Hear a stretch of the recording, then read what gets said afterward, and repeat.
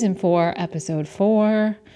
I am here to tell you that not everything about you is in fact about you.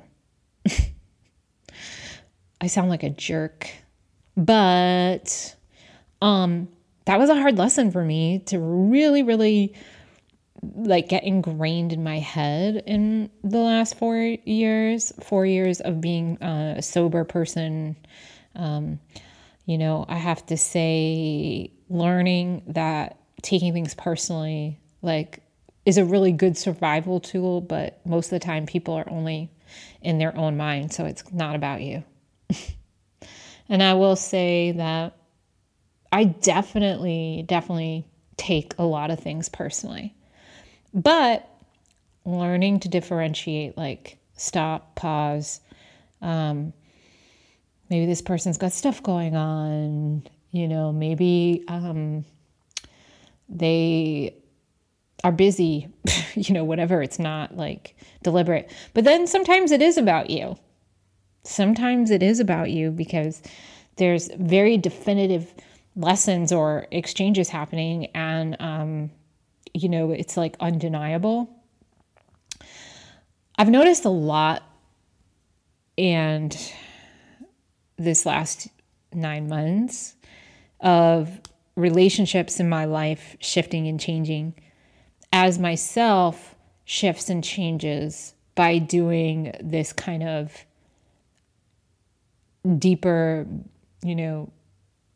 looking and addressing things directly approach. I'm in therapy and I'm doing trauma therapy, and something that's been personal to me that's happened in the last 2 years was I was matched with my biological father, and then I started meeting all these family members via the internet, and I thought all my questions about identity would be answered. And some of them were, but still not everything made sense, nor did it make me feel better. I, for those of you who don't know, am a multiracial person. And it's been a source of weird confusion and identity crisis, and me doing the wrong things, approaching the wrong people, looking for pieces of who I am, only to be shunned by, all those doors or bloodlines because of not being enough of or something. And, I definitely there are privileges that I have as a white passing person. But I'm barely a human passing person. That's the way I look at it. I realized I was really thinking long and hard about this, and I can't believe I'm talking about this. Is not what I wanted to talk about, but here we are. I have often, even when I was a little kid, I used to ask my mom when my real family was going to come get me, and if I wish I could have been reincarnated as a cat. And I've never felt a part of this world. And I thought it was maybe some of these near-death experiences I have had with, 1 foot in and 1 foot out my life. But then I thought maybe it's because all of these bloodlines come from all these different continents.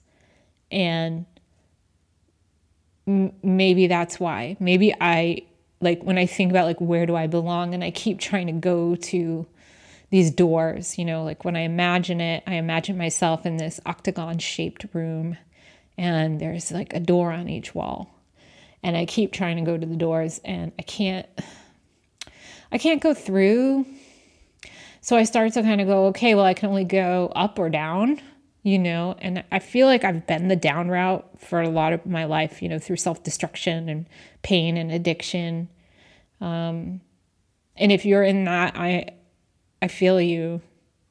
I think it's hard being sensitive and not feeling like you can really turn to people, because it's hard to trust. It's hard to trust that your differences are not going to make someone uncomfortable. And I got to tell you, being born a weird agitator, instigator, curse breaker in your family, like it's not well received. It looks good. It sounds good. It's the thing that we hope to be. But sometimes like doing that actual job, and it's a lonely path, you know? Anyway, I'm not trying to be a total bummer here. I just wanted to kind of touch in, and the energy's been super bizarro lately. I'd mentioned last time about dreams being strange. They've definitely been strange for me. I usually have very prophetic dreams or kind of creative dreams. Lately, they have been all about processing, specifically processing relationships that have kind of fallen apart this year or like in the last 2 years. Like, whoa, thought I dealt with that. It's been very surreal.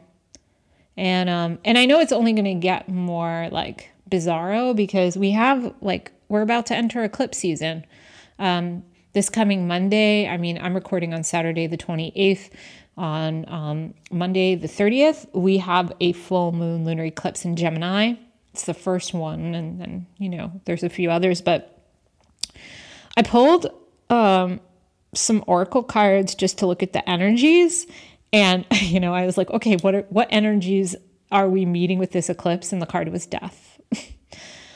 And that's the thing, right? Eclipses always bring, like, what they do is they allow us to see something completely clearly without any kind of filter or lens that will either obscure or soften or whatever. Like, we get the reality, I call eclipses like at the end of the nightclub night when the lights come on. Like, get out, everybody, you can't, you don't have to go home, but you can't stay here. And then you're like, whoa, what have I been doing? So, which can be good or bad, it doesn't matter really. It's all relative. But like the fact that we got what we're meeting in this eclipse on Monday, and I would say pay attention to the energies beginning now and then even throughout the week. There's the end of something.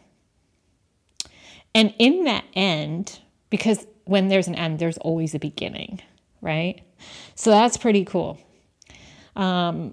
It might not be the thing that you were wanting to hear, that something's going to end, but I feel like good. Like, let's cut the crap. Let's just if there's something that's been like dragging you along, like a carrot on a stick, like kind of luring you into spaces, places, and connections that really aren't fruitful or like, I don't know, like mutually beneficial, like let's cut the cord already.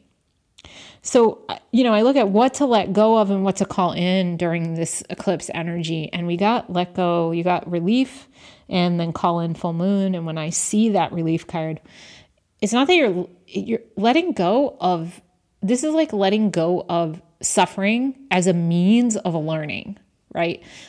I know for myself personally, especially growing up, I only learned when I suffered immensely, or I had to really, there was almost like this ethic of, well, if I didn't struggle, it wasn't worth it, which I think is kind of shortchanging yourself if you've only got this belief that things will only be worth it if you're struggling. Kind of sets up a screwed up dynamic because it doesn't allow for flow to come in.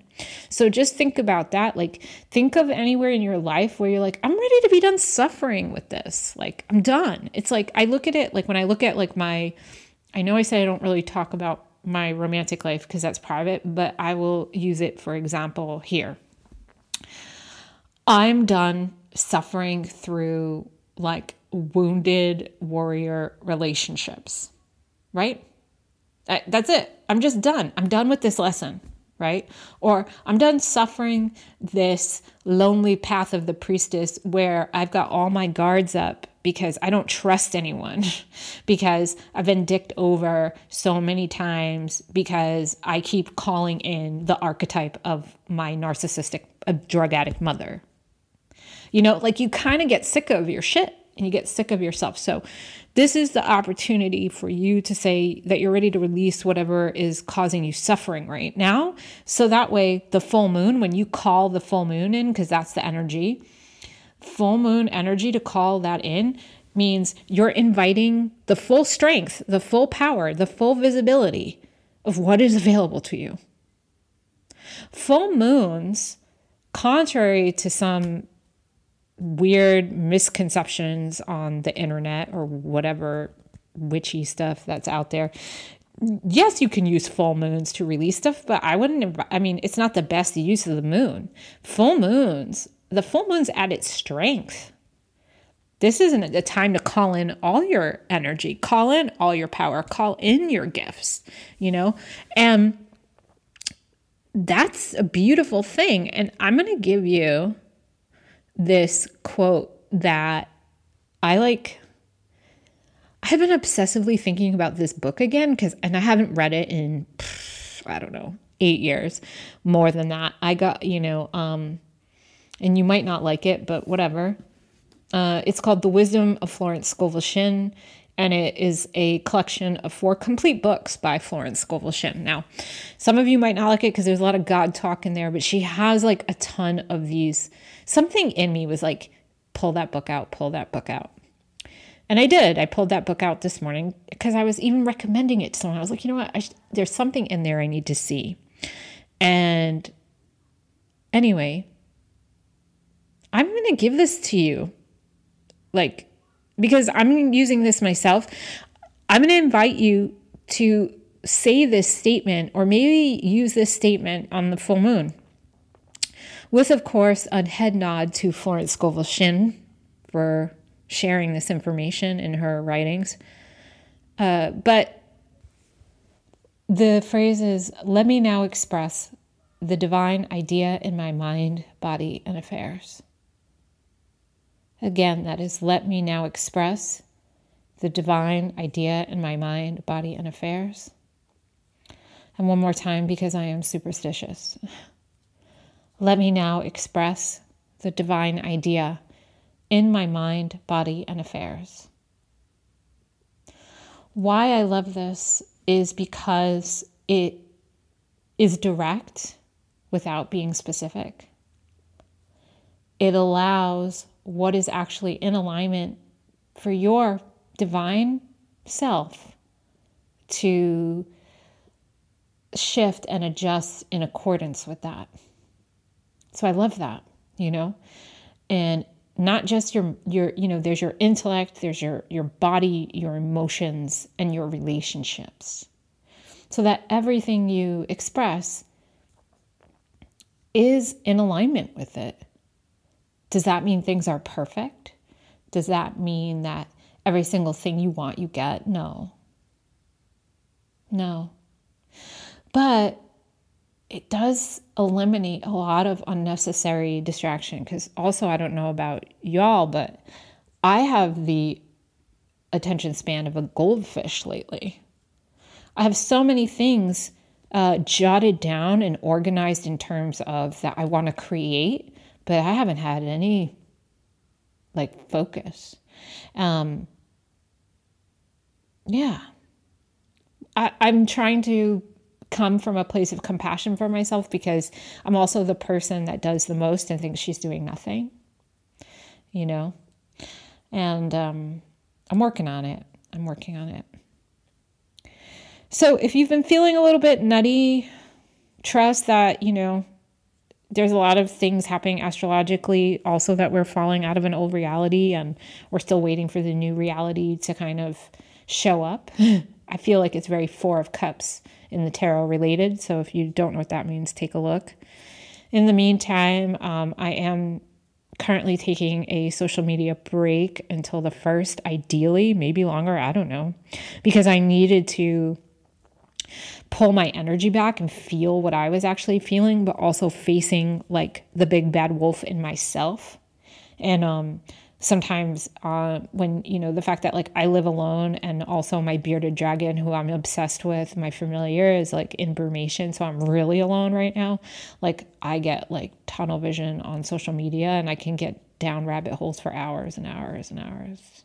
So I needed to take a break so my brain could unmush itself. But, hang in there. Hang in there and try to find some compassion if you can for yourself in this process, and know that it is eclipse season, and anything that kind of gets jostled out of your life right now, like, yeah, it might hurt. Yeah, it might not feel great, but you can trust that whatever is being released out is literally creating space for you to, again, say, let me now express the divine idea in my mind, body, and affairs. Again, thank you, Florence Scovel Shinn, and thank you for listening. Be well, be good to each other, and stay safe.